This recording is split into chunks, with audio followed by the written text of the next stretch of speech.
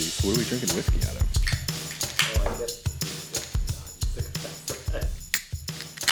Welcome to Barstool Film School, the podcast about watching movies, drinking in bars, and movies that are fun to watch while you're drinking in a bar. I am your host, Dylan. I am an author, a publisher, and a film school washout, and I am joined, as always, by my intrepid co-host, Cameron Roberts, restaurateur and bar owner. Cameron, how are you doing today? I'm doing really good. I'm doing more than good. I'm doing every single conceivable version of any emotion that any one of myself could have across the multiverse, because we are here today to talk about everything, everywhere, all at once. What do you say, Cameron? Should we start the show? Let's do it. All right.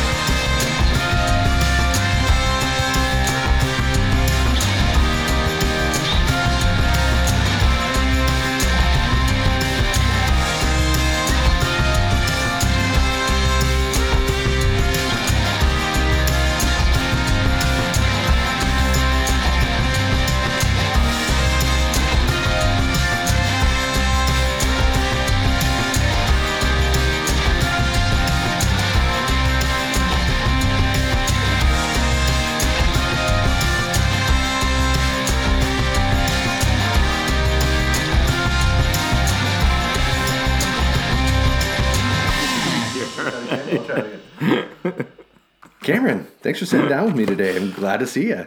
Well, it's good to be here, Dylan. I'm just like reading my notes and getting distracted. Yeah, that's perfect. Like, so that's perfect. overwhelmed We're with already this movie. extremely drunk, so don't even worry about it. Not even close yet. But I'm just like, there's so much random stuff to talk about this movie. Really. Yeah, this movie is full of random in the best possible way. Before we dive into any of that, though, what are you drinking, Cameron? I'm drinking Hop Valley. It's their pineapple hazy. But the reason why I like theirs is they do it's cryo hops. So it's not quite as hoppy or like punches you in the face with this beer with as much hop. Yeah. It's kind of a little bit lighter, more herbal. Cryo. Cryo means they're adding the hops not in the boiling process, but the cooling process. See, this is what you tune in for, people. And then no, I'm serious. I'm wrapped. Yeah, my attention is completely held. And then what that does is instead of because like if you boiled tea, right, it's going to be way stronger. Sure. If you like left tea in a cold cup, you'd get like just the notes of the tea. And so it's similar process in the thought of like adding the hops later instead of in the boiling process, and you get hops, but it's not like in your face with hops, which is hoppy. That's where I am with what I want with IPAs now. Yeah, same. I'm old now, and IPAs are super fucking intense. So that sounds good. I'm drinking Hopworks Urban Brewery, and it's got a frog on it. I like it from what I've had. Oh, it's an organic pale ale. That's probably why I like it. True Frog. It's not super hoppy. It's very drinkable. It's also quite cold, so thank you for that. Would you like a little whiskey? Yes, please. My pleasure. And here you are. Thank you. So, Cameron, you are basically the resident expert on this film because you have seen it how many times? I think 4 or 5 times. I watched it with a lot of people who had not watched it, and I was like, yeah, I'll do it again. So you were popping EEAAO cherries left and right? Just left and right. I even like, it's weird. I've watched this. I don't know. I don't know how many times I've watched it actually completely through without like stopping a few times. I think I've just, when I was in Thailand this last time, I just like watched the first part one time, and then I watched like the last part one time. Kind of hopped in and out. Just like kind of what I was feeling.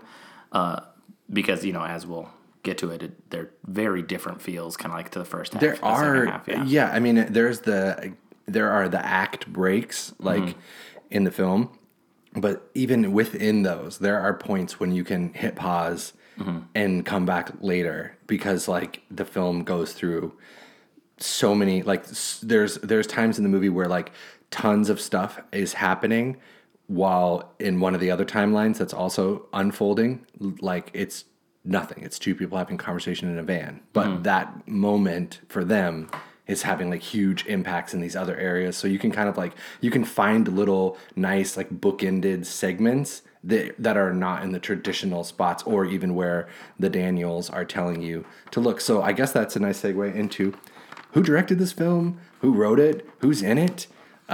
We've got the Daniels, writers and directors of Swiss Army Man fame and the Turn Down for What music video, which I found out today while doing research, which I'm a fan of that video. So, what do we got here? We've got the girl from that video is the Indian woman in the.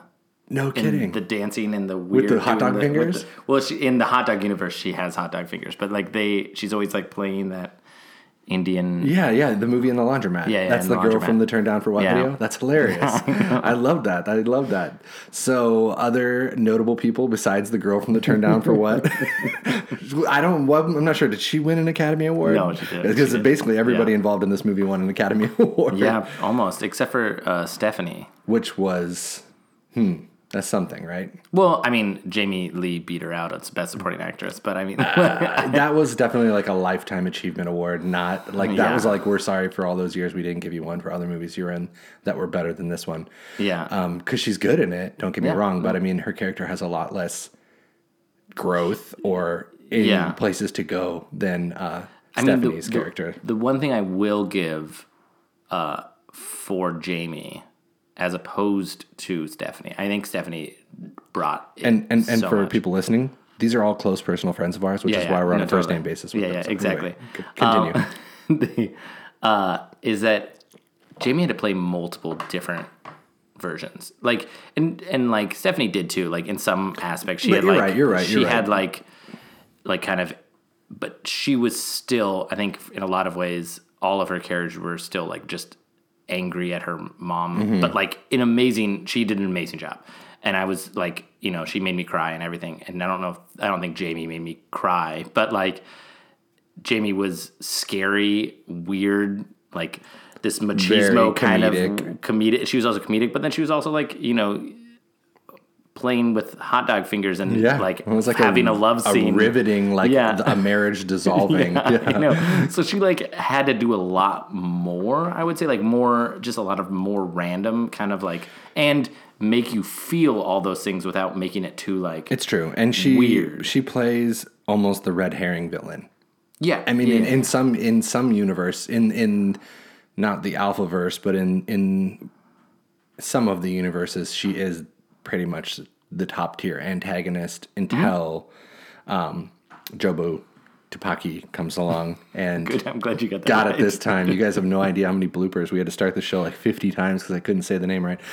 So for the rest of the people who are involved in this film, we have Michelle Yeoh from Crouching Tiger fame and also 1,000 other movies. Check your local IMDb because I'm not going to read them all here. That's not what this program's about. But then Stephanie Sue. Mm-hmm. Okay. Yeah. So, well, okay. Jamie Lee, Jamie, good friend. We have Ke Huy Quan. He's awesome. You know him from Indiana Jones, the bad one, but he's great in it. And you also know him from Goonies, and he's also good in that. And then other films as well. And then this out of nowhere, James Hong, which I have a funny James Hong story to tell at some point. Just remind me because it's totally weird. And then other people here and there, but those are our main actors, our main hitters, our heavy hitters. So this movie swept the Academy Awards. Yeah. Like top to bottom, pretty much. I think it scooped up just about everything there was except for Best Actor because it went to Brendan Fraser. Yeah. And so... they didn't have a Best Actor. Well, I mean, like, I don't think everything... They got creative with... Yeah. Like this, he's the best supporting actor. He's the best supporting actor because Michelle Yeoh is technically the main, is definitely the main character, not technically. So like, but I've seen the Academy kind of like, they get a little flexible with that rule sometimes. Like, I mean, because he's pretty much up there as like, probably as far as screen time goes, he's pretty close to having a lot of, he has a lot of screen time. Yeah. And he does a ton of character work in this movie. So much. And he's like one of the most like sympathetic characters you're ever going to meet in your life. We here at the program have been working hard in the lab to develop a better system of rating for films for the purposes of this program, which is whether or not it's a good movie to watch in a bar movie, or a movie that passes the bar. These are all phrases that we might use interchangeably. At the end of our Lady in the Water episode, which was the last one, we sat down, we crunched the numbers, we took it into the lab, and we came up with a new metric for how we will determine if a movie passes the bar or not. Do you want to explain that, Cameron, or shall I? Sure. I mean, we're basically giving it 4 different categories that we'll talk about kind of in here. The first one is going to be pacing and how it feels, how the movie feels paced. If you can watch it in a bar, can you jump in and out of it? Mm-hmm. The second one will be like rewatchability. That will be like, how many times can you rewatch it? Can you watch it again? Or is it just like a one and done kind of movie? Right. And the rewatchability comes into play because it's like, sometimes if you've seen a movie a lot of times and you like to see that movie a lot of times, if you come in halfway through at the bar, you'll still stick around and watch it. Totally. But if it's a bad movie that doesn't have good rewatchability, like Lady in the Water, you'll leave the bar. Yeah. And the bartender will be upset that they put it on. So, yes. Anyway. And there's also, what we'll talk about is in the rewatchability will also probably be like things that maybe surprise you the second time around that you didn't notice second time or whatever.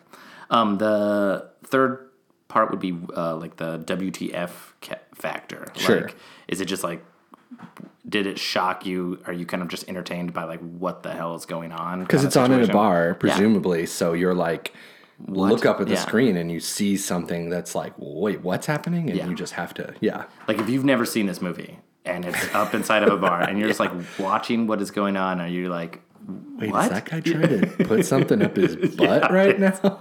Exactly. Yeah. Exactly. If you have zero reference point, like, do you actually utter out loud, what the fuck? Yep. Yeah. Mm-hmm. And the last one of these categories is it pretty?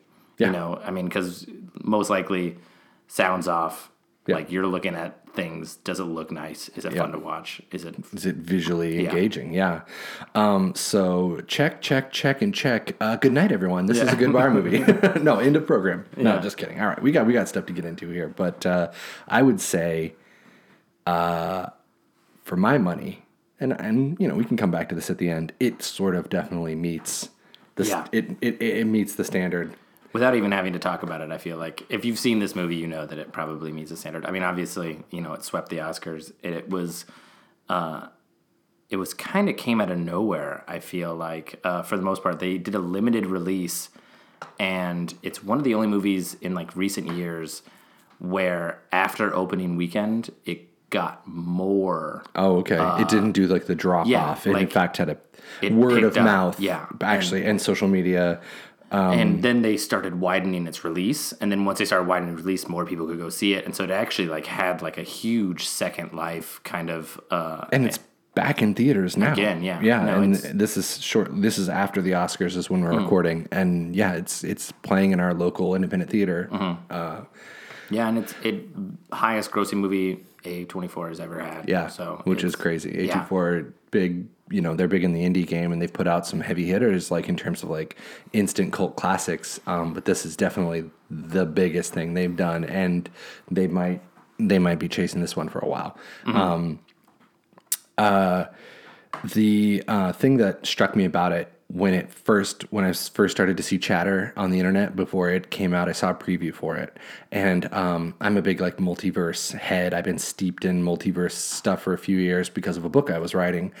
And so I was like, "Oh, this is great! What a great! I've been waiting for this idea to really make it onto the screen because it could be such a visual, and they demonstrated that it is such a visually exciting idea. This concept, like in terms of editing, what you can do with editing, what you can do with special effects." Allowing you to see multiple things happening at once, or the impact of something that seems benign in one storyline having a huge physical impact in another one, whatever. So I saw the previews and I was like, this looks fucking rad. Plus Michelle Yeoh, I was like, I grew up on Crouching Tiger. That came out when I was in high school, and it was like an early introduction. I might have seen that. Was that pre-Matrix? Maybe even maybe not.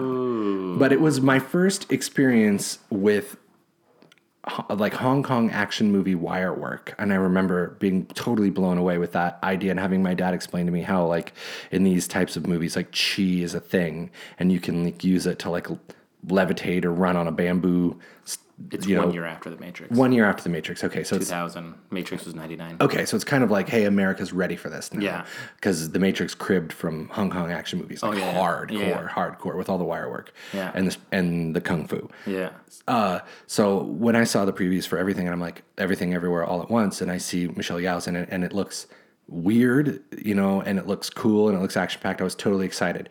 And then Marvel starts pushing hard on their Doctor Strange and the Multiverse of Madness. And that sort of like seemed like it was almost poised to just consume everything everywhere all at once, to consume its audience. Yeah. To just eat it and gobble it up, and there would be nothing left for them because they're just this little indie movie, and their effects budget, their budget in general is small and everything. And the Daniels Swiss Army Man at that point hadn't done a ton of films, like one other film. And that is just not what happened, because you had seen Everything Everywhere All at Once before you and I, with another person, went to see Doctor Strange. You'll remember that night as the night that I spilled an entire beer all over myself at the bar, and then had to chug another one real quick before we went to the movie. And so then I was like stinking like beer, and the high school kids that were selling me popcorn were really uncomfortable because I smelled like the most alcoholic of alcoholics you can imagine. But I maintain that I spilled a beer on myself. That wasn't my breath. Anyway, we watched that Doctor Strange movie, and we're both just like, and you'd seen everything, and you were like, you were like, I don't think this is going to measure up. Your spidey sense was tingling before that movie even started. Yeah. And suffice to say, you were right, because I'll go on the record as saying that Doctor Strange movie is fucking trash. I hated it, and I love Sam Raimi, so make sense out of that sentence. But there were fun scenes, but it was not fun to watch. It just didn't hit me. It didn't hit anywhere. And it completely, like, to say it squanders the multiverse, the idea of the multiverse is being polite. Yeah, for sure. It's like, it's insulting to the audience. Yeah. It thinks you're so fucking stupid that you can't handle that as an idea, and so it doesn't even really try. Whereas this movie does try to present a multiverse that works according to the rules that they lay out in their film. They're not trying to be like string theorists over here or anything. They're like, this is how the multiverse works in our movie, which they control as the writers. So, and then they adhere to it and they explore it, and they don't treat you like an idiot. And they have a lot of fun with it too. So, well, the interesting thing about that too is that this movie was made in like January of 2020. This movie was made way before. Like, in fact, they thought about this movie, I can't remember what the date was, but it was a while ago, and they just didn't think that anybody would be interested in a multiverse thing. Really? And so it kind of got shelved a little bit. And because they wrapped. I saw today in an interview on Colbert, Michelle Yeoh was there, and she said they wrapped 1 day before COVID lockdowns. Yeah. And I was like, wait, what? This movie was sitting on a shelf for like the entire pandemic, basically. Yeah. No, and they filmed it in 35 days. Which is insane. They filmed it in just basically in January of 2020, and that was it. While COVID was just about to start to blow up, And so then, it happens to release in a time where there's also 5 other multiverse movies or whatever. I don't know. Kind of starting to work their way out. Yeah. So it kind of felt like it was a part of it because, Spider-Man and the Marvels just yes, Marvels. That's true. And same with DC's also trying to do the multiverse thing at the same time. So it just felt very another movie about the multiverse. But they had technically got this all written out, and they were doing it before any of those multiverse movies kind of really hit the ground. Yeah, no. It's you're right. As you mentioned, the DC. I'm not a big CW DC guy. Way back in the day, I used to watch a little Green Arrow and a little Flash, and I kind of tuned out. But way back in the early days, the Flash was tinkering with the multiverse stuff, which I know that comes from the comic books. Don't email me. I'm aware that I'm not aware. But the film came out right before the Doctor Strange, which was definitely poised to. It was almost billed to be this grudge match between two multiverse movies. It's funny you brought up the Spider-Man No Way Home. because that is a Marvel movie that handles the multiverse concept better than the movie that has multiverse in the name. Yeah. Because we're just like, instead of going through multiverses, we're just bringing them all to one. Mm-hmm. So it kind of helped. Like, yeah, it was fun. It was easy. I mean, that Spider-Man movie is arguably entertaining to watch. Oh, yeah. That is a very entertaining movie. I like, it gets, the weirder thing about it, though, unlike this movie, every time I watch that Spider-Man movie, I like it less. And I've watched watched it twice now, and the drop-off was really steep between the first and second viewings. Sure. So much so that I'm, like, kind of afraid to watch it a third time in the next couple of years. Because the jokes don't feel genuine. They kind of feel flat. And they're fun at the time because you're, like kind of overwhelmed with nostalgia for like a Tobey Maguire. Yeah, exactly. Yeah, the nostalgia hit is hard. Which is why it's so fun, I think. But like the movie itself is not like phenomenal. I don't think by any means. No. It's entertaining, but it's not phenomenal. So we've been kind of dancing around some Marvel stuff here. It's come up a lot for a movie that's not a Marvel movie. But here's an interesting connection to the Marvel Cinematic Universe. Were you aware that the fight choreographers, who are brothers, not unlike, so the fight choreographers for this film, Andy and Brian Lee, have appeared in the MCU. Where do they do? Oh, Shang-Chi? Yeah. Yeah. Oh, yeah, makes sense. So Brian is the death dealer. One of the brothers is the death dealer from Shang-Chi, the guy in the like painted Japanese mask. The bald dude? Or the not Japanese mask. He's in the painted mask. Mm-hmm. You can't see his face. Mm-hmm. He's that guy. Which one of the brothers is that? Is that the one? The not bald one. Not bald one. Yeah. Okay, cool. The one in this movie. I like that's how we're describing it. Bald I'm sorry. and not bald. I'm really sorry. No, it's true. Well, don't know your guys' names enough to. I apologize. Well, you might soon, because apparently they are in high demand after this film, which they filmed before Shang-Chi even. Mm-hmm. Which you're right. Like they put this movie in the can a long time ago, because we're talking Shang-Chi and then Doctor Strange. It's Spider-Man and then Doctor Strange, and then their movie comes out. Yeah. To duke it out with Doctor Strange, but then and the other brother did stunts in the film as well. I thought this was kind of funny. The one of the brothers, the one who plays the bald security guard, we shall refer to him as Butt Plug Brother. We both put butt. I know. One has the long butt plug, one has a short butt plug. We can call him short butt plug. Short butt plug. So bald and short butt plug. He is Nick Frost's stunt double in the Badlands, or Into the Badlands, this AMC show that people watch, apparently. I saw the first season. And it's like Kung Fu or something, right? It's kind of fun. The story is not super engaging, but like the fight choreography is awesome. Okay. Yeah. So it's fun to watch. I just love the idea that he's Nick Frost of like, Shaun of the Dead fame. No, totally. He's his, like, anytime Nick Frost apparently has to do Kung Fu in this show, it's actually just the other guy. I definitely don't remember Nick Frost doing Kung Fu in that movie. Well, maybe when he's like getting thrown through a window or falling down the stairs or something. Or maybe he's a part of like the other seasons he does it. It's like, it's from behind. And he's just like doing cha-cha-cha-cha, and he's got a wig on. Yeah. These dudes, though, the Lee bros, self-taught. Mm-hmm. They're not like trained martial artists, and they choreographed this movie. It's amazing. Basically, they have a YouTube channel with a friend of theirs, and I believe it's called the Martial Arts Academy, where they just would do these choreographed fight scenes and put them up on YouTube, and then they started to get like hundreds of thousands and then millions of views, and then Hollywood came a-knocking with the Daniels specifically. They grew up watching like Hong Kong action movies with Michelle Yeoh. They're the children of immigrants.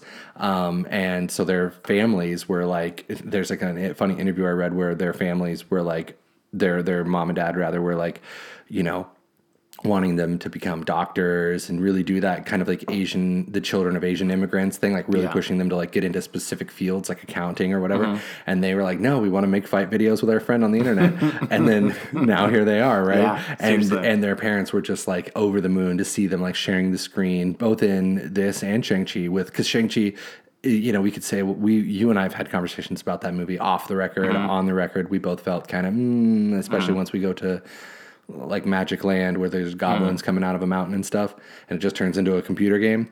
But like there's tons of top tier, fight scenes and top tier Hong Kong icons, action movie icons in that movie. And so like the parents of these two young guys who are just like coming up in the ranks are like seeing their kids, you know, their sons like share the screen with like Michelle Yeoh or, you know, in Shang-Chi, and they're like, okay, you guys did choose the right career path. You're in too deep. So I just thought that was like a kind of neat thing that like not only did the Daniels take like a risk with them because they're relatively unknown, but now it really paid off because I mean, one of the things that works so well about this movie is the action. It is part of what makes the pacing, what contributed to my A+ that I gave this movie for pacing. It's not the only thing. Obviously, like the script is really tight, the editing is really tight. It moves along like just as a story, but the action scenes, we're not doing like any of this like Zack Snyder ultra slow-mo like that takes forever to like throw two punches because isn't it just like so dramatic? Like it's almost like watching a Jackie Chan movie a little bit. The way the fight scenes go, like everything's a weapon, which I love. They originally were cast Jackie Chan to play Michelle Yeoh's character. Oh, interesting. That would have been a much different movie. It would have such a different movie, and that's why they changed it. Is they originally thought it was going to be like a male lead, and we're gonna have Jackie Chan do it, or they were gonna ask Jackie Chan to do it. I don't know if they actually got around to asking him, but they changed it because they just thought it hit better as like kind of a mother-daughter drama. Yeah. And I think it does. I mean, I like 100%. Totally. I think Michelle Yeoh, I mean, obviously she won Best Actress. She stole the show in that sense. But you know, back to your point of like action and pacing, I agree entirely. You can look at a lot of action movies these days where it just gets exhausting. You're watching people fight and you're just like start getting tired of just like watching them do and a really big thing and it's like a really amazing thing to be able to do with an action movie is to not get bored. Like, you know, is to like be able to watch it and like every move is distinct enough to like be its own performance piece almost, you know, and that's kind of what this movie does. It's like he doesn't, you know, it's like the first fight scene is with the fanny pack and you're just kind of like everything that he does with the fanny pack is a different move. He's not using the same move twice. He's like wrapping around his neck or then he like fills it with rocks and then he starts swinging it around.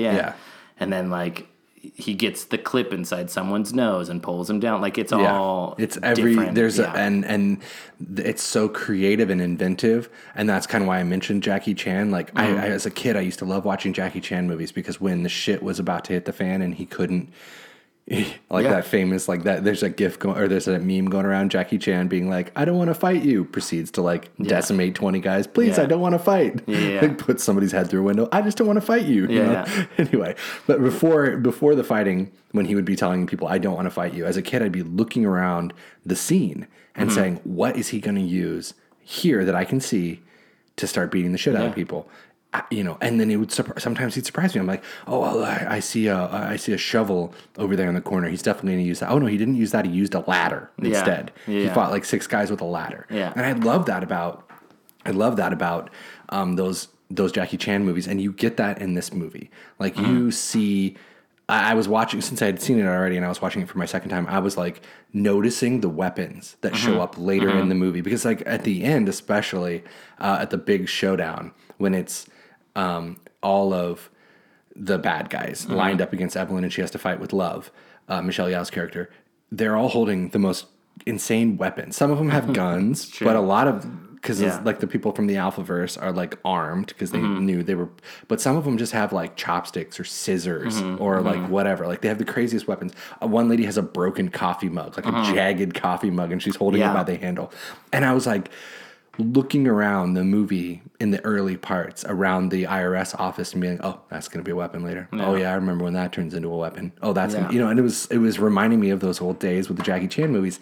It was also reminding me of something, not to harp on Marvel too much, but here we are, because I can't stop myself. I'm a runaway train. Nothing is real in any of those movies, and I'm not just talking about like excessive green screening. I also mean like they don't trust their actors or directors enough to even let them have objects in the room that aren't like glued down. Like show me a movie where Captain America moves, like where he walks into a room, you know, and he just like adjusts a picture on the wall, you know, just like tips it because it's a little crooked. Show me that ever happening. Like, you know, it just isn't, they don't interact with their environment because they're not allowed to, because it's not part of what they're there to do. And when you look at this movie, it feels so lived in because it feels like the environments, all of them are ridiculously rich. Even when they're like cluttered and dingy, like the apartment, it's so rich. There's so much to look at and see.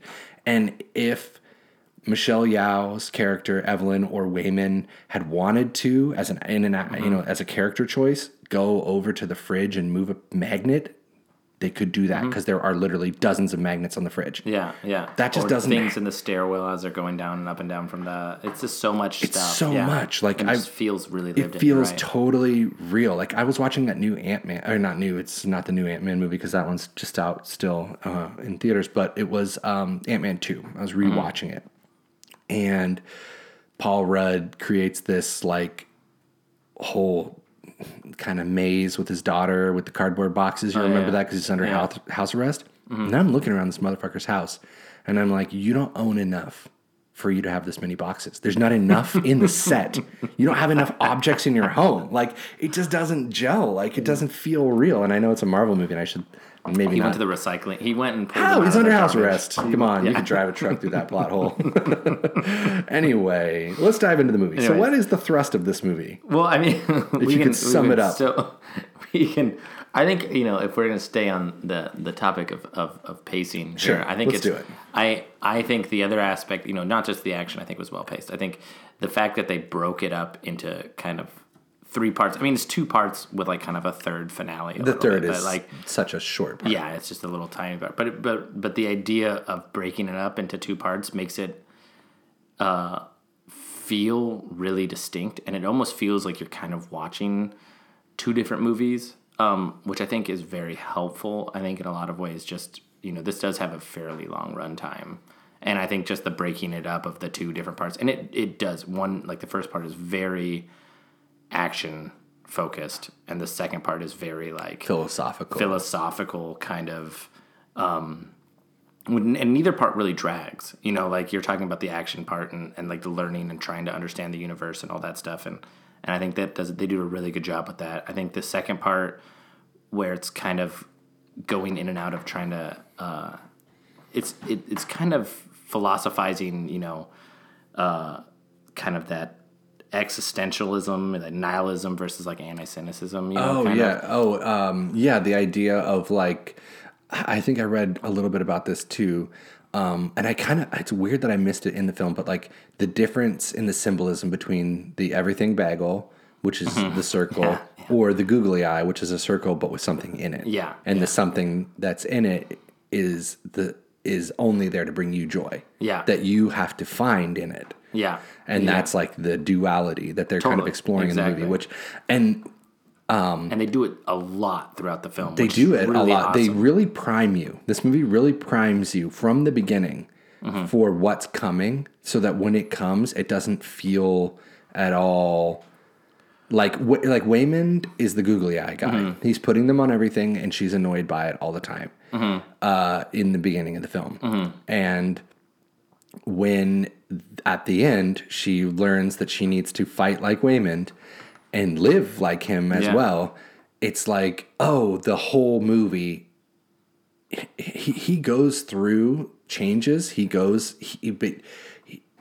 basically been saying the same thing for this entire movie. He's been trying to convey the same message this entire movie of just like, he's always finding joy in the moment. He's always looking on the bright side. He's always looking for the good in people.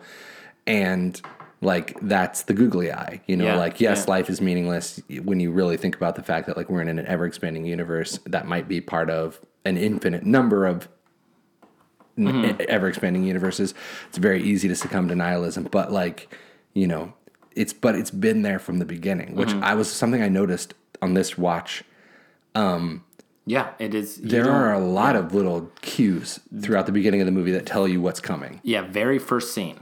the very, very, very first scene in the movie, you have this circular mirror, and it does a slow zoom, and it's the whole family like laughing and having a good time, and like singing karaoke. Right. And it's like you're talking about like this circle. Yeah, it's like a circular with something mural inside of happening. it that's like this important moment in their lives. Yeah. And then immediately like it changes, and she shuts the door, and the circle falls down on the taxes, and it like becomes this like existential the black dread. hole. Yeah. Like, and so right from the very beginning, they're giving you that like kind of interesting symbolism, and there's so many weird. I mean, then they like, I feel like they went over the top with. They're like, we're gonna add as many weird circles, like the umbrella that he has like donuts on it, and they work in a laundromat, not for nothing. Yeah, circles of things spinning around and around and around. It's like, and the way Jamie Lee Curtis's character as the tax adjuster, or the auditor, circles everything like really bold, really angrily circles things on taxes. So then you end up with all these like big, heavy black circles all over. Totally, and they eat bagels at one point in time. Yeah. There's a part which is to the pacing of the film. To its credit, there's like when they're moving, once shit starts to go off. And like Alpha Wayman takes over and beats the shit out of those security guards, and then the cops get called and the building goes on lockdown and everything starts happening. They really smartly move locations. Like it's a really, really clever way to do expository dialogue, which you need to do in a sci-fi movie, especially one that has a concept that's like high sci-fi like this.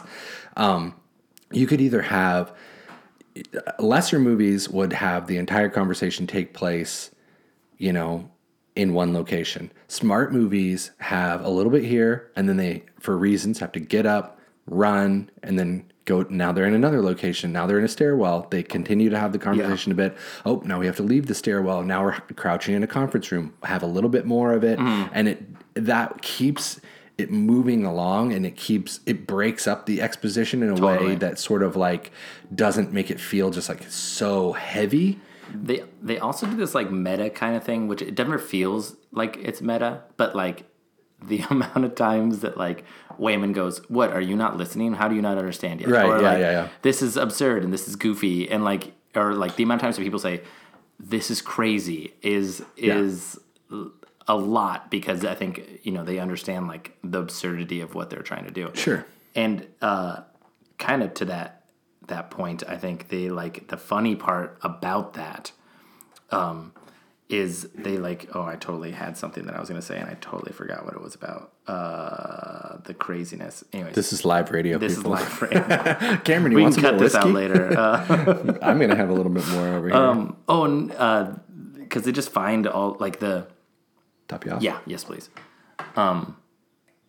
They are always talking about like, oh, this is so crazy, that's so weird, and they're kind of giving the audience like a ability to kind of like tap out of it a little bit. And you know, I think they did really smart in the way that they show this like super fancy technology is like 90s technology. Yeah, it's right? like it's Bluetooth. It's like a Bluetooth headset, and like all the computer screans are like these old like 90s computers. Yeah, and it's like glowing things, like glowing lights. It's all very like it's almost like excuse me. It's almost like television sci-fi. Yeah, no, for sure. Like from back in the day. And what they're doing with that is basically kind of saying to you, like, it doesn't really all that matter. It doesn't matter. It's a plot device. Like, like you don't have to get super into the fact that all this crazy stuff is happening, because like, look at the weird ass technology they're using. Yeah. It's like, it just, this is the way it is. These are the computers they use. Yeah. Like, this is the world that we live in. Yeah. Now let's go from there. It's just, it works really well. And I think that, you know, that can easily be a good segue into like the rewatchability thing, because there's just so much that you can find like in the scenes they use. Once again, to your notion of like real lived in worlds, like it's just the practicality of what's going on in that world. There's just so much that you can see and find, like that weird technology, or like they hit a lot of weird music things in there. Did you there's a line where, and back to kind of the exposition, where Wayman is explaining to I know where you're going with this. To Michelle Yeoh, and she's like, he's explaining about how Jobu Tubaki is like fucking things up, and like you feel it, everyone feels it, and he has these lines. Your hair never falls quite the same way. Your clothes don't wear right. And it's like from that song 9 Days. This is the story of a girl who cried a river dry. That one hit wonder. Yeah. And they didn't realize that when they wrote that line, they're like, that sounds really familiar. Yeah. So they like went and like searched it, and they're like, oh, it's a part of that song. No wonder it sounds super familiar. And then they decided to take that song and do like 3 separate remixes of it. Really? And they hid it in the movie in different parts. Like the song that they're singing when they're doing the Indian dance is actually that song. That's amazing. And like they just hid it in like different places. It's they made 3 different versions and they hid it in the movie. Oh, and shit, just like, that's hilarious. You know, it's amazing because you're just like, they just know how to play the whole. Like, once again, that plays their rewatchability. You're like finding weird shit. I don't know what number of rewatches it would be where I finally realize they're making fun of this is the story of a girl song. I'll tell you what I did notice on this second rewatch. I heard a sound effect, and I was like, where do I know that from? Because it sounded so familiar. It's in one of the fight scenes. It's when Alpha Gong Gong, James Hong, he like traps Evelyn against the wall with this like chair, and she can't get free. And so she like verse jumps, which is like where you tap into one of your other consciousnesses from across the multiverse, and you get their skills. She verse jumps to the version of her that trained with the Kung Fu master or Kung Fu mistress. And the lady teaches her how like anything can become a Kung Fu weapon, including a pinky. So she gets like pinky powers, and she has like super strong pinkies and uses them to like snap the chair, and like she's like causing people to go flying with her pinky. There's a part where one of the security guards she's fighting with, or one of the SWAT cops, she like totally like gets him under the chin with the pinky, and you get like a nice close up with like a little slow-mo, and you get this like sound, and it's I had to look this up, so this is not just me. I recognize the sound. I was like, where have I heard that? Because I hear it a lot. And I don't play video games. I don't own a video game console. I have a Nintendo 64, so I do own a console, but it's a Nintendo 64, and it lives in the garage. And I only have a handful of games, and one of those games is Super Smash Bros. And according to what I read, it's the sound you get when you hit somebody with the home run bat. And they just like recreated that sound for her, just like decking this dude with her pinky and causing him to go like flying pretty much up to the ceiling. It's so funny. It's so amazing. Yeah, once again, it's like hiding it, and I think this, this not that would come through if you're watching at the bar. No, but you know what? The visuals of that scene are still amazing, especially when the pinky has a little bicep on it. Yeah, and they do the zoom out, and he flies up into the air, and they do this whole, and I mean, it feels very like Super Smash Bros. In that scene too, because then she slams him to the ground. Yeah. And as he's coming back down, she does the double tap, so he like really. Yeah, it's and it kind of plays to this. I was reading an article about why this movie, because I've talked about this movie with my parents, and my parents are like, yeah, it was cool, but like they don't feel as like ecstatic about it as I feel like people my age and younger feel about this movie.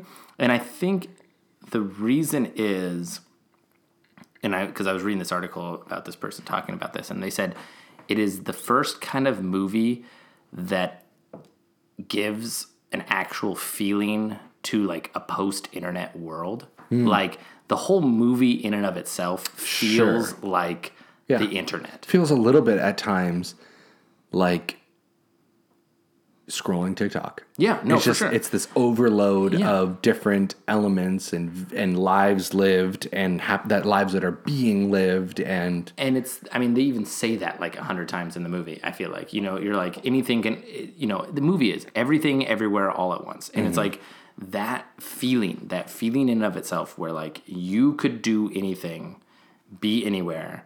I could quit my job. I could go travel around. Look at this person on Instagram who's traveling over here. I could become a travel blog person. Sure. Or look at my friend who's able to go and do this. And you're like thinking about the lives that you could have lived. And it's like, we live in that like closed world already. Right. And that's kind of like what drives this like existential nihilism dread, is that we're like using social media and the internet in a way that like makes you feel that way. Right, because you're not like, because you have now the ability to constantly compare yourself to all these other people. The trap that happens because most people are, whether or not I'm not calling people out for being narcissists. Like there's clinical narcissists and they're bad people. See the last president of the United States. But like there are just like, there's a tendency in all of us that to be a bit narcissistic, to put ourselves, and it even manifests itself in when we're trying to be empathetic. You know, we try to put ourselves in someone else's shoes. Why do you have to put yourself there in the first place? Can't you just trust that their experience is what it is? Yeah. But we try to insert ourselves into scenarios and situations to understand them better. So like when you are scrolling through social media, through TikTok or through like Instagram or whatever, like there is a part of your brain that is basically replacing the person who posted that with you. And it's becoming a kind of like your experience, or you're measuring your current experience against that as if it was a choice you could have made or a life you could have led, even if sometimes this scenario and situation is way beyond your control, right? Like, so like, it's a little bit like doing the verse jumping and seeing better lives, getting addicted to that idea. Only in this case, you know, it is actually the character. It's actually Evelyn's infinite lives that she has access to, including, you know, realities that are so different from ours that everyone has hot dogs for fingers, because apparently a la 2001: A Space Odyssey, a monkey with hot dog fingers beat to death a monkey with regular fingers. Yeah. There's literally a line in the movie, and I wrote this in my notes, that says, "Not a single moment will go by without every universe screaming for your attention." Yeah. Like, and that's like the daughter saying it to, you know, Michelle Yeoh's character. And it's like, that is in itself like kind of a homage to like the world that we live in right now. Like you're just being called at from all these different areas in the internet. And so like they were really smart in just kind of the creation of this, because one is, yes, it is a family drama and it has this like craziness, but it is really kind of like speaking to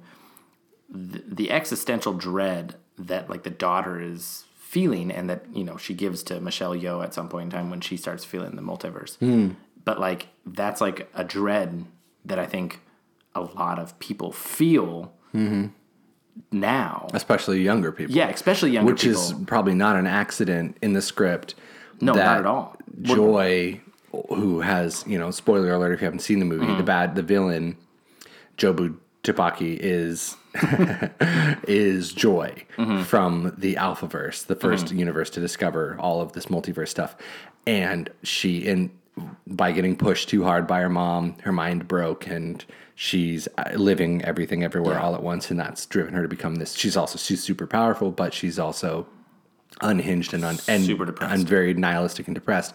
And there are times when I catch myself, not to get too serious here, people, but when I'm going through it, you know, like I'm a millennial. I was born in 1985, so I don't know if that makes me a elder millennial or what, but like I've been through 9/11, you know, this however many fucking financial meltdowns. There's all kinds of stuff. I still rent. Like I got a car that's broken down. Like all this shit, and I have a tendency to, when I'm talking about that with my parents, like I can see this like dread.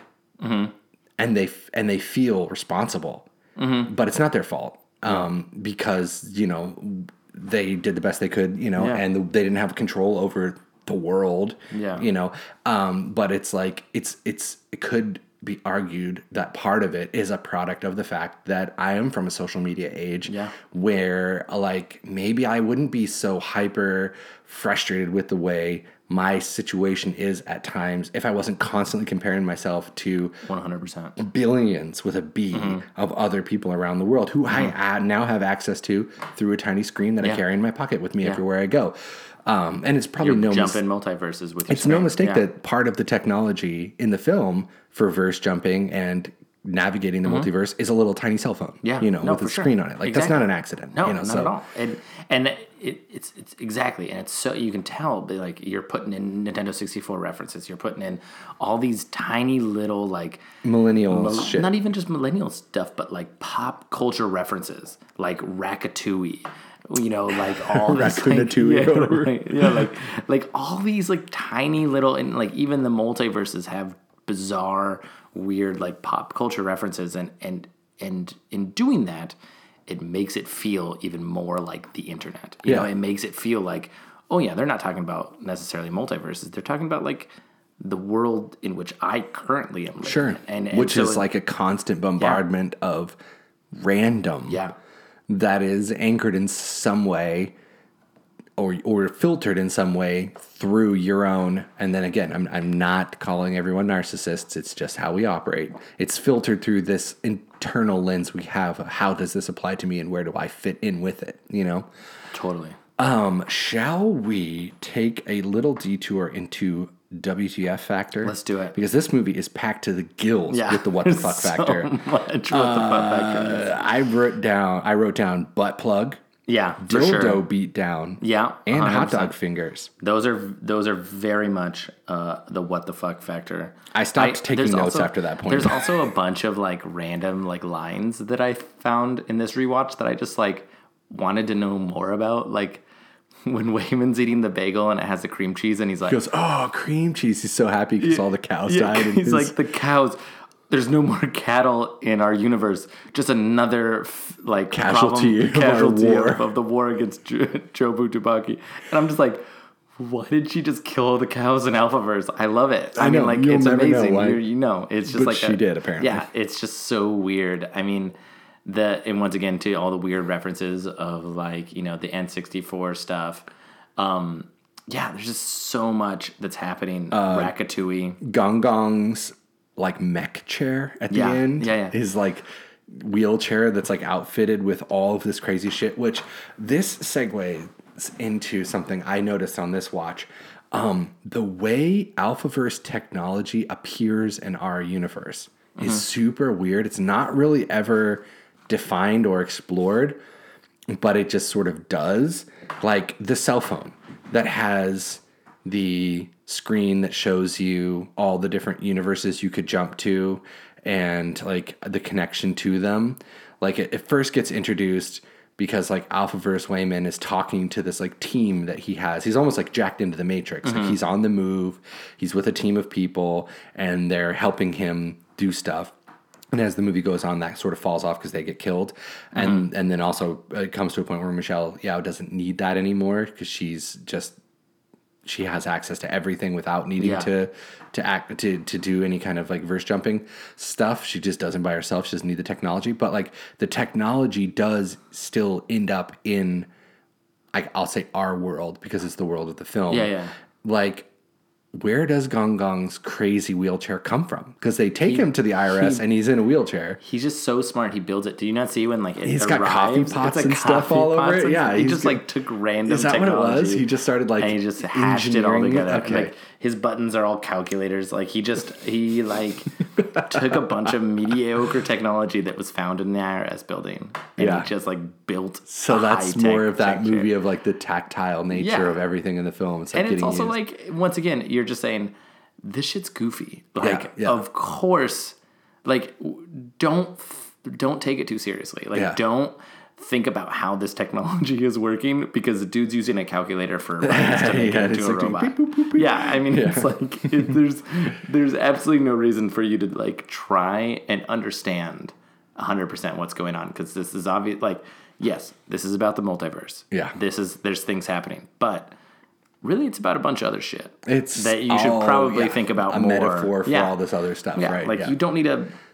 to sit there and try to understand how the multiverse works. At the moment when Gong Gong makes his mech suit and it appears in the film, it's like the second it shows up, the second you might start to have questions about it is when Evelyn and him have an emotional breakthrough that's been coming for the whole movie. So it's like, it's literally sort of like taunting you to like, do you want to go off on this, like how silly this is? Or do you want to like be like, oh shit, this movie's making me think and like feel for these characters because they have the big emotional breakthrough of like, how could you let me go so easily? Because basically the dad just like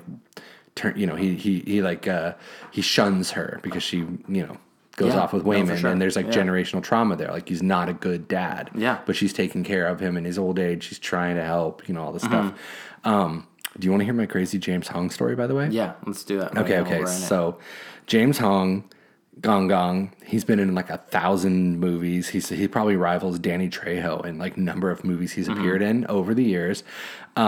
He's been in Big Trouble in Little Chinatown. He made an appearance in like Malcolm in the Middle. He's been in all kinds of stuff. He's everywhere. He's Gong Gong in this. So I used to work with a guy. He was a janitor at a place where I worked, and he started telling me one day, this guy's name was Pierre Slaughter, which is in and of itself pretty awesome. So one day, Pierre Slaughter tells me that he used to be a stuntman back in the day when he was younger. And Pierre Slaughter was like really like weirdly religious, but it was like the kind of like, I guess we would now know it as something kind of QAnon-y, but back then it didn't necessarily, that wasn't a thing yet. So he was just sort of like, that guy has weird stories. Anyway, he starts telling me about how he used to be a stuntman, and the biggest movie he ever worked on was a James Hong movie. And I was like, oh, cool, I know James Hong. And he starts telling me about this movie. I've never heard of it before, though. The movie is called The Vineyard. So if you can find it, it's out there in the world. I was able to find it. It's called The Vineyard. And in the movie, James Hong plays a winemaker who lives on an island and invites a bunch of sexy teens to the island to taste his delicious award-winning wines. But what we learn throughout the course of the film is that he is an evil immortal who stays young by brewing sexy teens into his wines. And that's why they're so award-winning, because they're made with like sexy teen blood. And he has a bunch of heavies and bodyguards that help him with his nefarious plan. And one of these heavies is fucking Pierre Slaughter, a young Pierre Slaughter. So this dude I used to work with is in this crazy movie where James Hong is like is the bad guy / main character who's like kind of doing a Dracula thing. Like one of the girls that comes to the island, one of the sexy teens, is like reminding him of his long lost love. Like she looks just like her and stuff. So they're kind of doing like a Dracula thing. Anyway, Pierre Slaughter gets thrown off a staircase in the film, and it's an okay stunt. It's not great. It's fine. But this fucking dude turned me on to the craziest James Hong movie that I'd ever seen in my life. And you best believe that when his name rolled by on the credits and it said Pierre Slaughter, I took a picture on my phone and I showed it to everybody who would listen. Yeah. You got to see this movie. It's got a guy named Pierre Slaughter. So that's my James Hong story. There you go. He also holds, and that's, there's so much humor in this movie, and a lot of it's like an absurd kind of humor, but also some of it's just like well timed. None of it is like that weird meta humor that's kind of happening in like a lot of movies these days. Nobody spikes the camera in this movie. No. Nobody looks at the camera and goes, "Oh, geez, I hate Mondays" or whatever. Yeah. There's no like. It's just like. But my reason why I thought of that was I was thinking of James Hong when he starts talking in English. Oh, and they're like, when did Gong Gong learn English so good? Stephanie's like, when did Gong Gong learn English? And it reminded me of this. I heard this interview where like this woman who is Asian American, and I was listening to this interview because this came out after COVID, and she was thinking about it and very COVID related. But like she said that scene, even though she like laughed and then she started crying, because the idea of like all of a sudden being able to speak to your grandfather and like not because she was so separate from her grandparents, and her grandparents were in China and they were quarantined and she couldn't talk to them. She wanted to talk to them, but she didn't speak any Chinese and she didn't know how to talk to them. And like that like internal dilemma of like kind of like the second generation Asian American experience of like trying to figure out how to communicate, but like done in a humorous way, but like it just hit home for so many people of just being like, whoa, what? Like how? Yeah, kind of like a jarring experience. And that language plays a huge role in this movie. So much, which is something we haven't even talked about. But like Evelyn and Wayman speak English, and occasionally they are speaking Cantonese to each other throughout the film, and then also that's peppered with English. Like sometimes they just say phrases in English,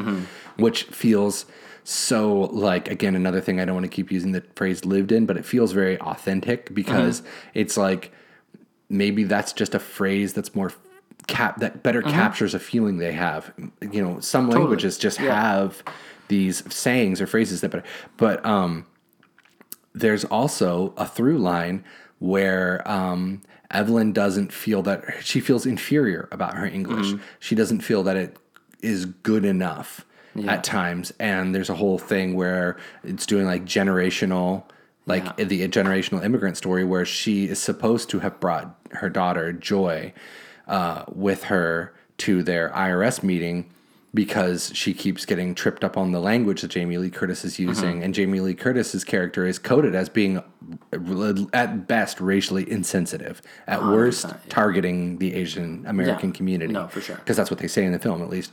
And she uses words like, she says something like,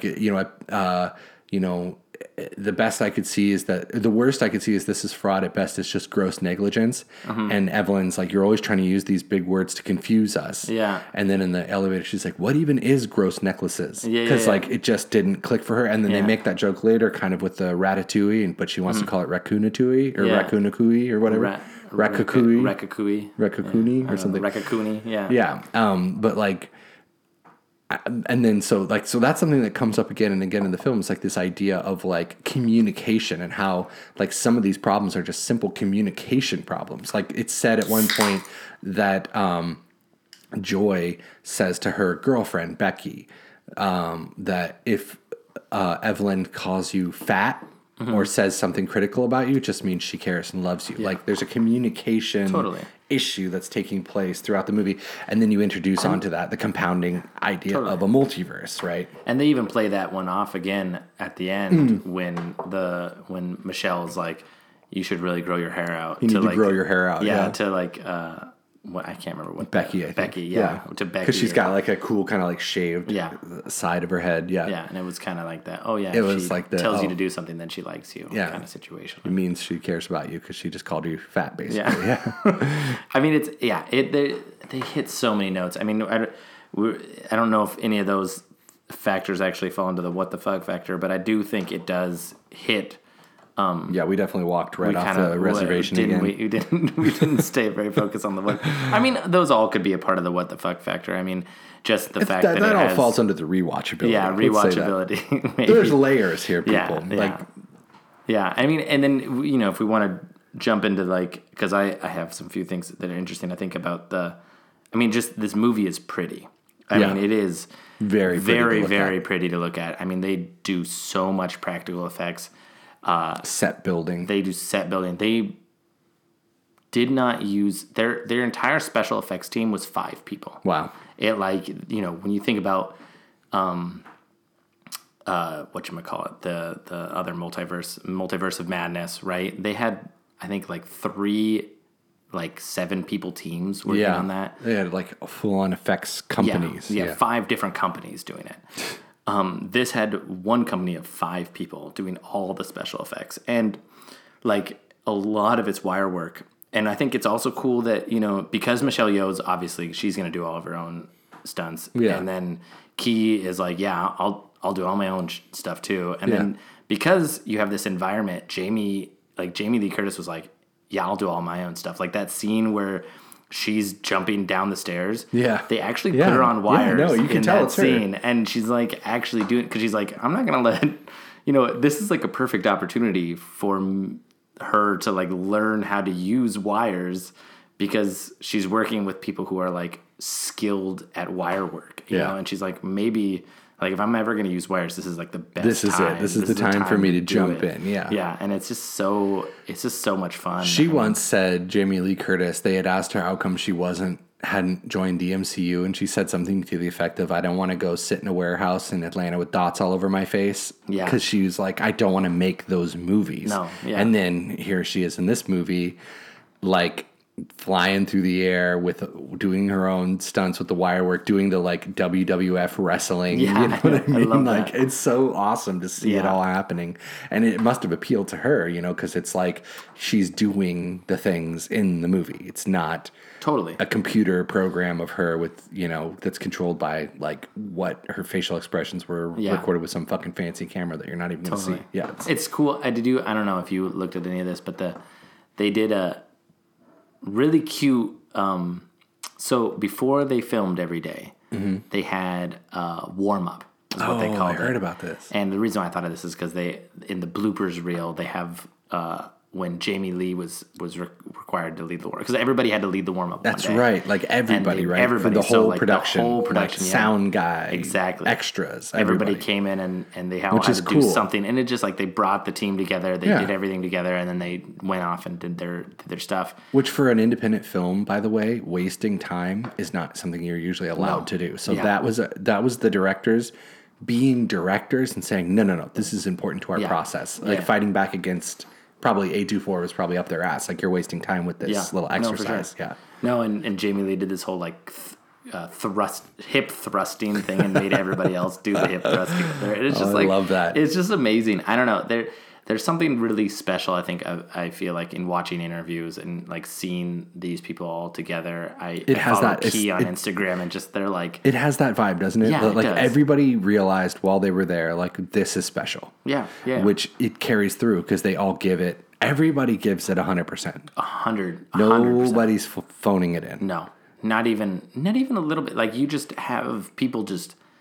It's in like the intricacies of, you know, and I think this probably plays back to the rewatchability of it all, but like just the small little hand movements and gestures and like the things that Michelle Yeoh just puts into every single scene of her just like either confused or like aware or like what's going on, and just I don't know, they do a very good job of kind of like making it feel so real. She acts the shit out of this movie. Like, so many of her little mannerisms. And, like, some of the shots that they choose, like she's a very beautiful woman. Mm-hmm. And she's obviously, like, an A-list Hollywood star and has been a Hong Kong movie star for a long time and has had international success and all this stuff. And, like, the amount of time the movie spends exploring her hands and how they're aged. And they're the hands of somebody who's been working for years and years. I thought was super fascinating. Like, and I don't know if that falls into the rewatchability or is it pretty to look at? I guess it's kind of pretty to look at because it's like we're taking time to like show that this is a real person, not a movie star with a capital M. Yeah. Like this is and she is a movie star, and there's even a reality where she's a movie star. But in the narrative line of the film, the timeline that we spend the most time in, she's depicted as very real, but not in a way that's like no shots at the whale. I haven't seen it yet, but it's not like they put her in like a fat suit or something, or like put a bunch of, you know, really tried to age her up with makeup. They just were like presented her as somebody who's been working hard to create a life. And Jamie Lee Curtis also mentioned this about talking about how she just like the fact that she could just not have to be pretty in this movie and just like be herself was like really fun for her. Which has got to be interesting for her, right? Because she's basically been sexualized. She was sexualized from such a young age. A large amount of her career. I mean, anytime you're a scream queen and you know, you're in horror movies in the 70s and 80s and like no disrespect to John Carpenter, and I love the original Halloween. But yeah, she's definitely been been an idea that's been flirted with her forever. For sure. So it was kind of cool to see. Also to see her be big, tall, and imposing, because she's not a small person. Yeah. But, you know, dainty gals is kind of what Hollywood likes.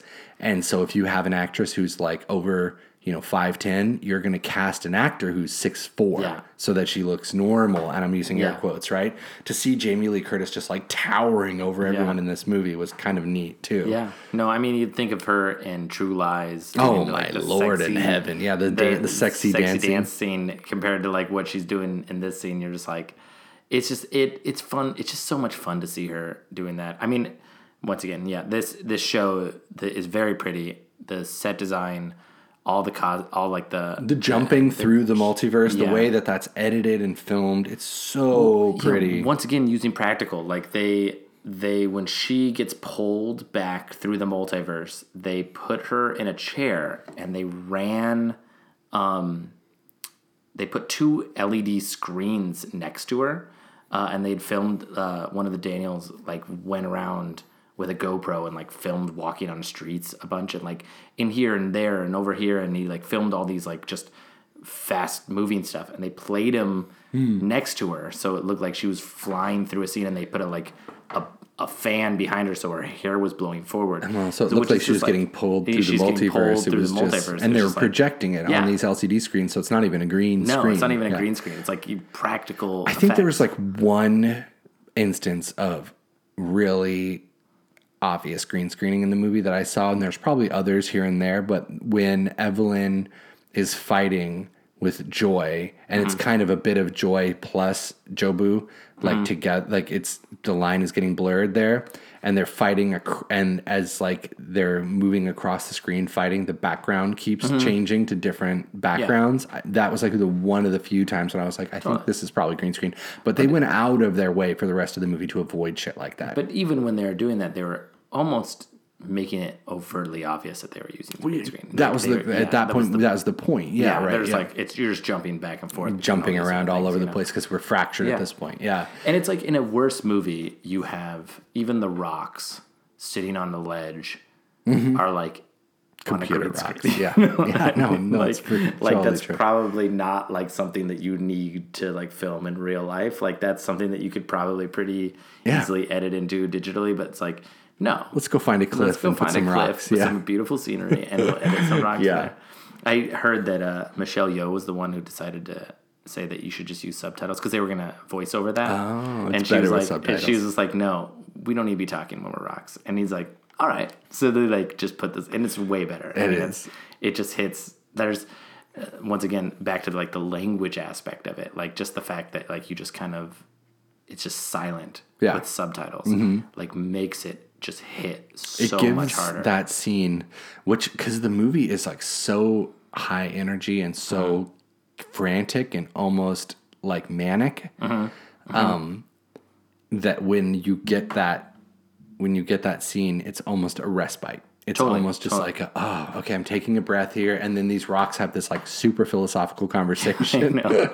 Well, that's like, I think when I first saw, the very first time I saw this movie, I walked out of the theater and I was like, what did I just see? I am like kind of in a little bit of a kind of a PTSD-esque moment where I was like, I need to talk to other people about this movie because I want to like talk to someone about I remember you kept trying to talk about it with me, but I hadn't seen it and you didn't want to do spoilers. So I just, as any person who wants to talk to anybody does, you just end up getting on Twitter, and I just started scrolling through like people's like conversations on Twitter about this movie, and one of the ones that made me laugh was like the scene where The Rock like spins around with googly eyes, right? It has the googly eyes on it, and someone wrote underneath it like, if someone told me that the most emotional scene I would ever see in a movie in the last 20 years was a rock with googly eyes, I would have laughed in their face. And it's literally like a rock with googly eyes going, I'm going to get you. Yeah. And the other rock being like, no, leave me alone. I know. And for some reason, you're just like, I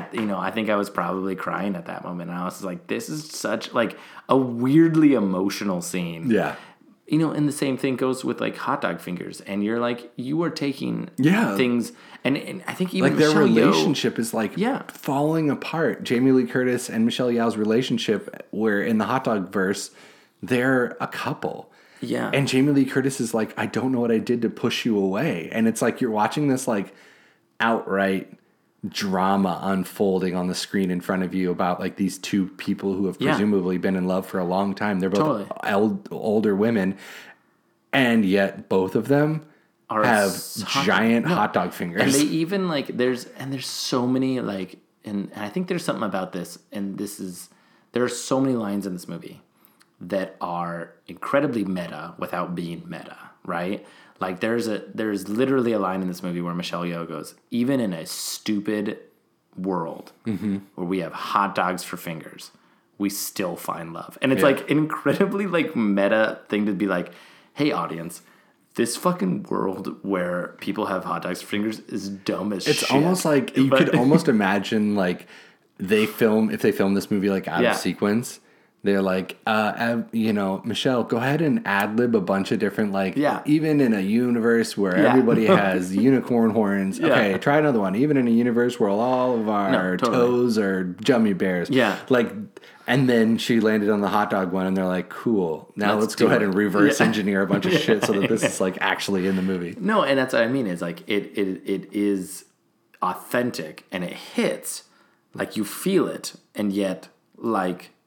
It's so absurd. And they do the same thing because, like, then she, like, right after that scene, she, like, she, like, goes with her foot and she, like, kicks Jamie. But instead of kicking her, she like, pulls her into a hug. And pulls her into a hug. And it's so... She's like, because she says, even in a universe where like, stupid universe where people have hot dogs for fingers, we'll still get good with our feet. Yeah. Because Jamie Lee Curtis is, like, playing the piano with her toes, and Michelle Yeoh does the, like, grabs her and pulls her into a hug. Once again, practical. They literally had a person who knows how to play piano put on foot gloves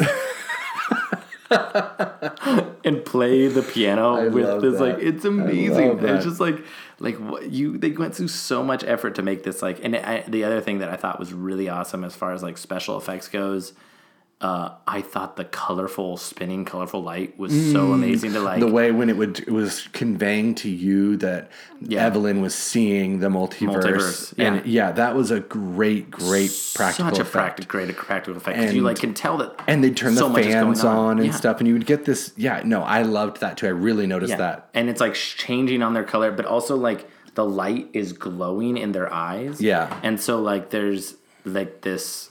You get this like look of awe and wonder and everything on their face as it's like kind of just all happening at the same time, and it's just so pretty to look at. And then obviously when they are jumping through universes and they have like the 100. I've seen a bunch of people like slow it down so they can see all the different multiverses of her, and it's like when Jobu Tabaki is coming after Evelyn in that one fight scene, and the weapon in her hand. She's holding a weapon in her hand, and it keeps changing to like all these different things. That was cool. And if you freeze on one of them, it's an Academy Award that she's holding to like bludgeon her with, which is kind of funny. That's awesome. It's almost like they were like subliminally. But I mean, it's so well edited. I mean, like even back to Jobu, you're talking about like when she first shows up and she's like dragging her fingers along, and her fingernails are changing color. Her costuming in this movie is top notch. Yeah, that falls into the pretty to look at. Like, dude. Anything to do with and that plays into the internet goofiness, but it also is just like it's just like fashion, dude. Yeah, like it's like she good ass comes fashion. in dressed as like Elvis at first with a pig, smoking a cigarette. Yeah, oh damn, she just has some of the best outfits in this entire thing. It's incredible, and it really does though.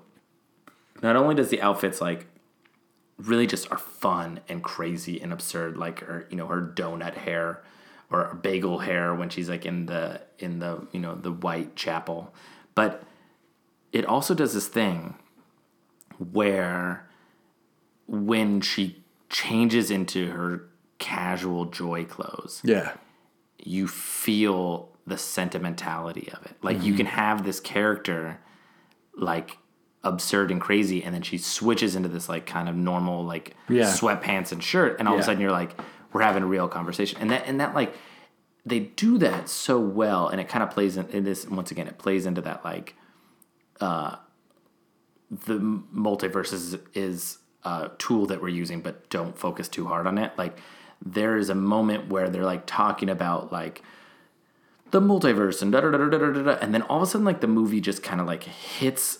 Like this is at the end, right? And it just hits like the brakes for a second. and they're standing in a parking lot, and they're talking about like life and like Joy is gonna leave. Yeah, and they're having a conversation, which I guess technically is about the multiverse. Yeah, about letting Joy go into the event horizon that is the everything bagel. But they're actually also having a conversation that could be very construed as just like life. Which is what I was kind of getting at earlier with like seemingly mundane things. The movie's trying to tell you that like sometimes something might feel like the fate of the universe is at stake because this idea that you are tied to the multiverse and that at some point in some place it is life and death for you. And like, cause there would be conversations like the whole like divorce through line that runs throughout the movie. Like there are points where she's physically fighting with, adversaries and then gets pulled back into her, gets pulled back into her kind of a timeline that's very adjacent to her normal one. And the fight that she's having is the fight to save her marriage. And so it's like, it kind of like, they do that a lot in the movie, but really they hit it on the head right there at the end in that part in the parking lot where Joy even says, just stop, like stop flipping between universes. Let's just talk right here. We're not going to hash it out in front of the event horizon. We're not going to hash it out in this like crazy, some sort of insane set or like whatever, or like crazy location. We're just going to have this talk about like letting your kids go because it's hard to be around you as a parent. But that's all a metaphor for this other thing in a parking lot. No, and they do it also with sound because like you're jumping around and the sound is just like the soundtrack is just hitting and it's like doing all this stuff and then all of a sudden they're in the parking lot and it just kind of slows down. Like the music kind of stops and all of a sudden they're having a conversation, which is very much, obviously about the multiverse, but at the same time, it's not. It's like a real life conversation talking about depression and family problems and all this stuff. And it just like, it is crazy how well they did that and had it hit so well. And they also, then they also start doing a little bit of that. They have they're pulling some Interstellar vibes, which I really like as well. I was wondering if that movie was going to get mentioned. Yeah. Did you feel? I did. I felt some Interstellar vibes. Like that, like, cause what did she say? Something like, yeah, but even if nothing means nothing, you still tried to find me out. Like, what is love in the multi? Like in everything that there is, love still Love's like has that like a thing that we don't understand. It's the little center of the googly eye. It's the thing that we don't understand, or the thing that's greater than. It's a force. It's a measure. Yeah. Is love a measurable force? Right. If in a movie that like Interstellar obviously is a little bit more. Like it's a little bit more sort of nuts and bolts sciencey. It's not sci-fi, as meta. And they also ask that question of like in this movie, it's like love, like in an infinite multiverse where once you accept that is what's happening, everything becomes meaningless. Yeah, love is what gives it meaning. Yeah, and love doesn't come from the multiverse. Love comes from you. Yeah. So even though you're at the whims of this system that's beyond your comprehension, and if you try to comprehend it, like, or you're forced to, like Joy or Evelyn, you break. Like the one thing you do have control over is how you find love and ascribe meaning to things. Yeah. No, and I think they did it in a way that didn't feel super cheesy too, because they kind of set it up in a way that they said, like, when they're sitting there talking as rocks and they're like, before we thought the world was flat and then we understood it was round and then everything kind of blew everyone's mind and now we know there's multiverses and we blow each other's mind. Yeah. And then they kind of bring that whole idea back around to this whole idea of like love. And it's like, what if there's other stuff that we don't know? Yeah, something that's going to make us feel like even smaller and more insignificant pieces of shit, basically. And the only thing we do know is that, like, love is important. Yeah. And, like, but it, like, kind of, they did it in a way that kind of, like, once again, it just hit. Yeah, I mean, it's hit in a way that was much more cathartic as a viewer. I loved Interstellar, and it was well acted and stuff, but it didn't win a million Academy Awards for a reason, because it didn't. The characters, the lessons that they learned that the movie is trying to convey, it was just lacking in the pathos that you get from this movie. Yeah, it just didn't quite have it. And even if they're kind of knocking on the same door, this movie really takes the time, and I feel it lulls you in with all this crazy shit that's going on and all this comedy, because there's a lot of comedy in this movie, absurdist comedy. That suddenly you're learning about yourself, and you you don't know when it happened. They're not moralizing. They're not preaching at you ever. But never. No, and yet they're hitting so many different topics. They're talking family drama. They're talking mother and daughter drama. They're also talking about husband and wife drama. They're also talking about nihilism, father-daughter drama. For sure. And also whether or not it's existentialism and the internet and everything happening at the same time, and love and being in the moment and using taxes, kindness, small business owning. It's just they're hitting so many crazy notes that all seem to try and give this movie a "this is what it's about" kind of tagline is really hard, because it is so about everything. But that's the way life is. Yeah. Is that we don't have a life about just one thing. Yeah. It's just all this shit is happening to us constantly, and we have to kind of mud through the waters to figure it out. And this movie describes that feeling and pushes it forward in a visual format to the point where we're yeah, I understand what's happening and how it feels. Yeah. In a weird way. I don't know. I think it's very well done. And I guess it's probably back to pacing, but it is. Well, I mean, we can go down our list here as we start to. And then I've got a piece of little trivia here I came across maybe before I jump into my list. Daniel Kwan, one of the Daniels, he's in the film. Yeah, that's not the piece of trivia. He's the one. Both of them are. Both of them. Do you know who both of them are in the movie? It's pretty funny, right? So, one of the Daniels gets sucked into the Event Horizon. Gets sucked into the bagel. He's one of the guys you see get annihilated. Plus, he's also a mugger in a different scene. Yeah. And the other Daniel is I guess the chief of the IRS with the big office that has a secret sex dungeon in it. Sex dungeon, and he's a BDSM guy, so that's kind of funny. So Daniel Kwan, his fantasy is to get spanked by Michelle Yeoh or whatever. I know. So Daniel Kwan, he found out that he had ADHD by doing research for this movie. Mm-hmm. Yeah, which is crazy. I mean, he went and got diagnosed. He's not one of these people that self-diagnosed on the internet, which, by the way, if you're one of these people, that's really offensive to people that have been diagnosed by a medical professional or psychologist, because they actually had to go through a lot of work to gain that diagnosis, and just watching TikTok and realizing that you think you might be, it's not the same thing. So go visit a doctor, and maybe they'll they'll confirm. Maybe, we'll see. Anyway, that's what he did. He got an inkling. He had a suspicion. He went and saw a doctor, and they were like, "Yeah, bro, you have ADHD." So that was weird, because this movie is very ADHD, especially in the beginning. Yeah, her character is suffering from it hardcore.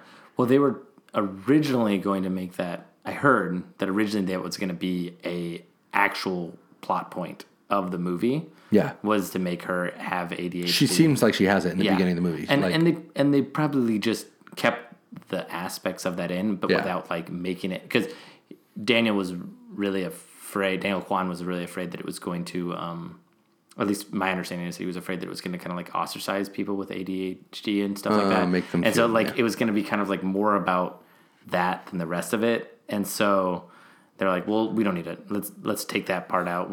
She can have it. She can be suffering from it or whatever. It could run the risk of being oh, you don't have ADHD. You're just more sensitive of all these multiverse versions of yourself, which is not necessarily helpful. Or it could just be oh, this is an interesting movie about ADHD and how people have a hard time concentrating. Right. Instead of about literally all the other topics we talked about. We talked about. So I get it. I think it was a smart choice on them. But she still had very ADHD I bet tendencies. People who suffer from ADHD like really sympathize with her character, especially in the beginning before she begins to kind of like just give in to the multiverse and everything that's happening to her.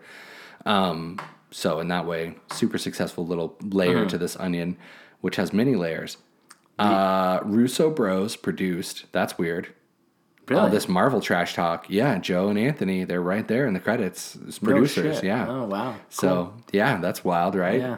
If only they would have learned from this and then stuck around to inform Marvel's... Their TV show looks like garbage, too. Ooh, I don't know. I don't even... a new Amazon show. Oh, no, I didn't even know. I'm not aware of this. I'll have to see. I'll have to check it out when I get home. It's not out yet. It's coming out next month. Well, I watched a trailer and I was like, this is so much CGI again. Oh, no. It feels like... See previous episode, Speed, where we talk mad shit on The Gray Man, which is a Russo Bros. So much CGI. Trash fire. Yeah. Shall we go down the list? I gave letter grades because, you know, we're talking about passing the bar over here. So I went ahead and I said A+ for pacing because at one point I paused this movie because I am the father of a 16-month-old and I was watching it while he was napping and he was like, I'm done napping. So I was like, cool. I paused the movie. An hour had gone by and I was like, what?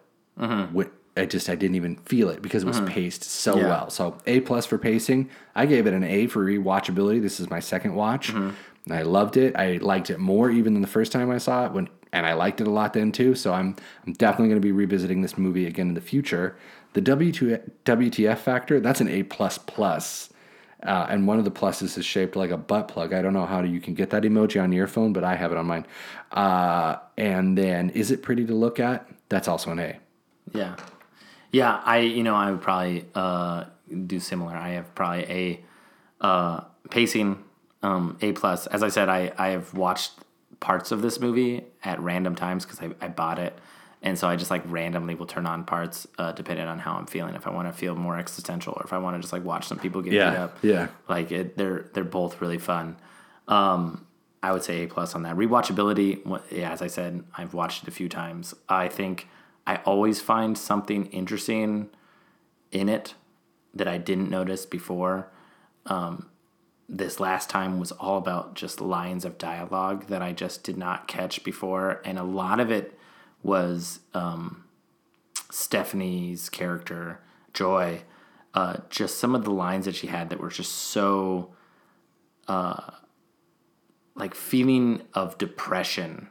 Because like she's not like actively like saying like I have depression, but like her she's lines, exhibiting it. Yeah. But she like just some of the lines are just like some interesting, like doesn't it feel great to know that nothing matters? Like all this kind of like it's almost like some of the language you hear like people who are early in the struggles with addiction, who are finding like peace from their own internal struggles. With the idea that basically like the weight of the world isn't on their shoulders because like you're just a speck of dust in an infinitely expanding universe and you really don't matter. There can be comfort in that. The trap is when it becomes nihilism and when you stop seeking joy or connection because you think nothing matters. Like nothing matters is medicine and you take it a little bit at a time when you need it. But it should not become a drug. Another addiction to replace the previous one.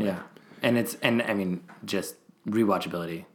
100%. That's an A for me. The what the fuck factor, obviously, yes. That I think that is just butt plug and bigger butt plugs. I mean, the first time going into this movie, you're just kind of like, what?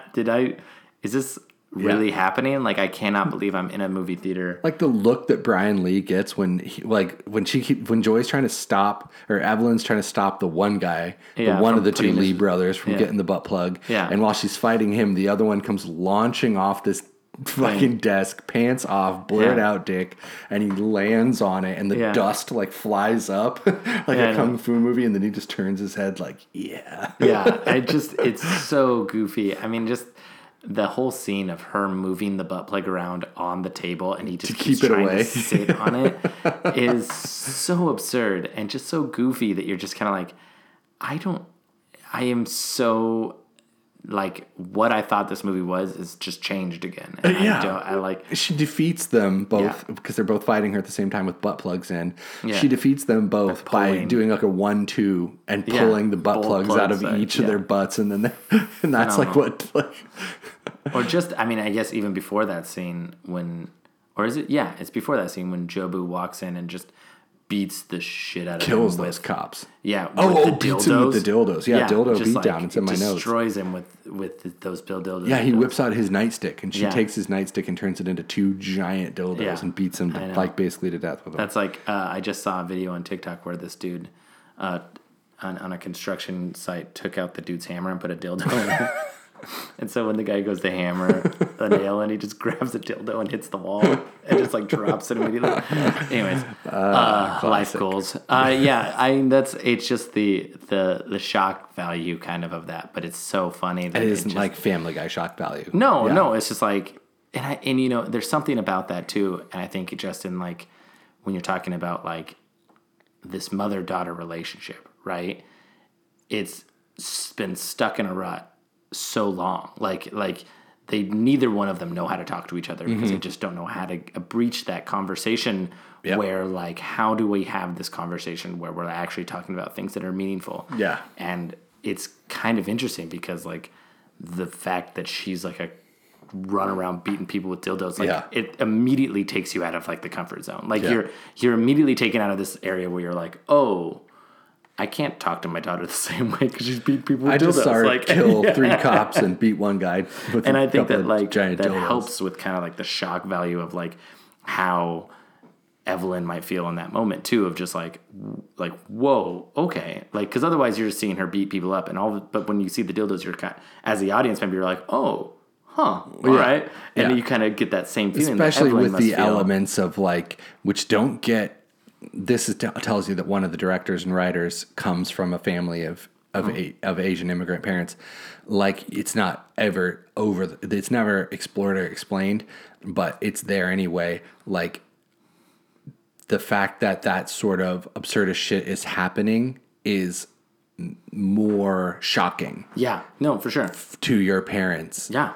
No, if your parents 100%. Are not from the West necessarily. Not to say that Westerners, like there's, you know, all kinds of conservatives and Christians and stuff in America as well, and in the West as well. But like, I you know, have a lot of friends who are the children of Asian immigrants, and their parents definitely don't go in for dildo humor. No, it's not something that they're used to seeing. Sex talk at all, or swearing, which is a thing that comes up in the movie a lot. So it certainly was meant to be extra super shocking to Michelle Yeoh's character to see her daughter beat a dude down with 2 giant dildos. Well, it puts the audience in the same position because all of a sudden the audience is kind of like, whoa, and then you can kind of understand like, oh yeah, Michelle Yeoh also feels like, whoa, which is, you know.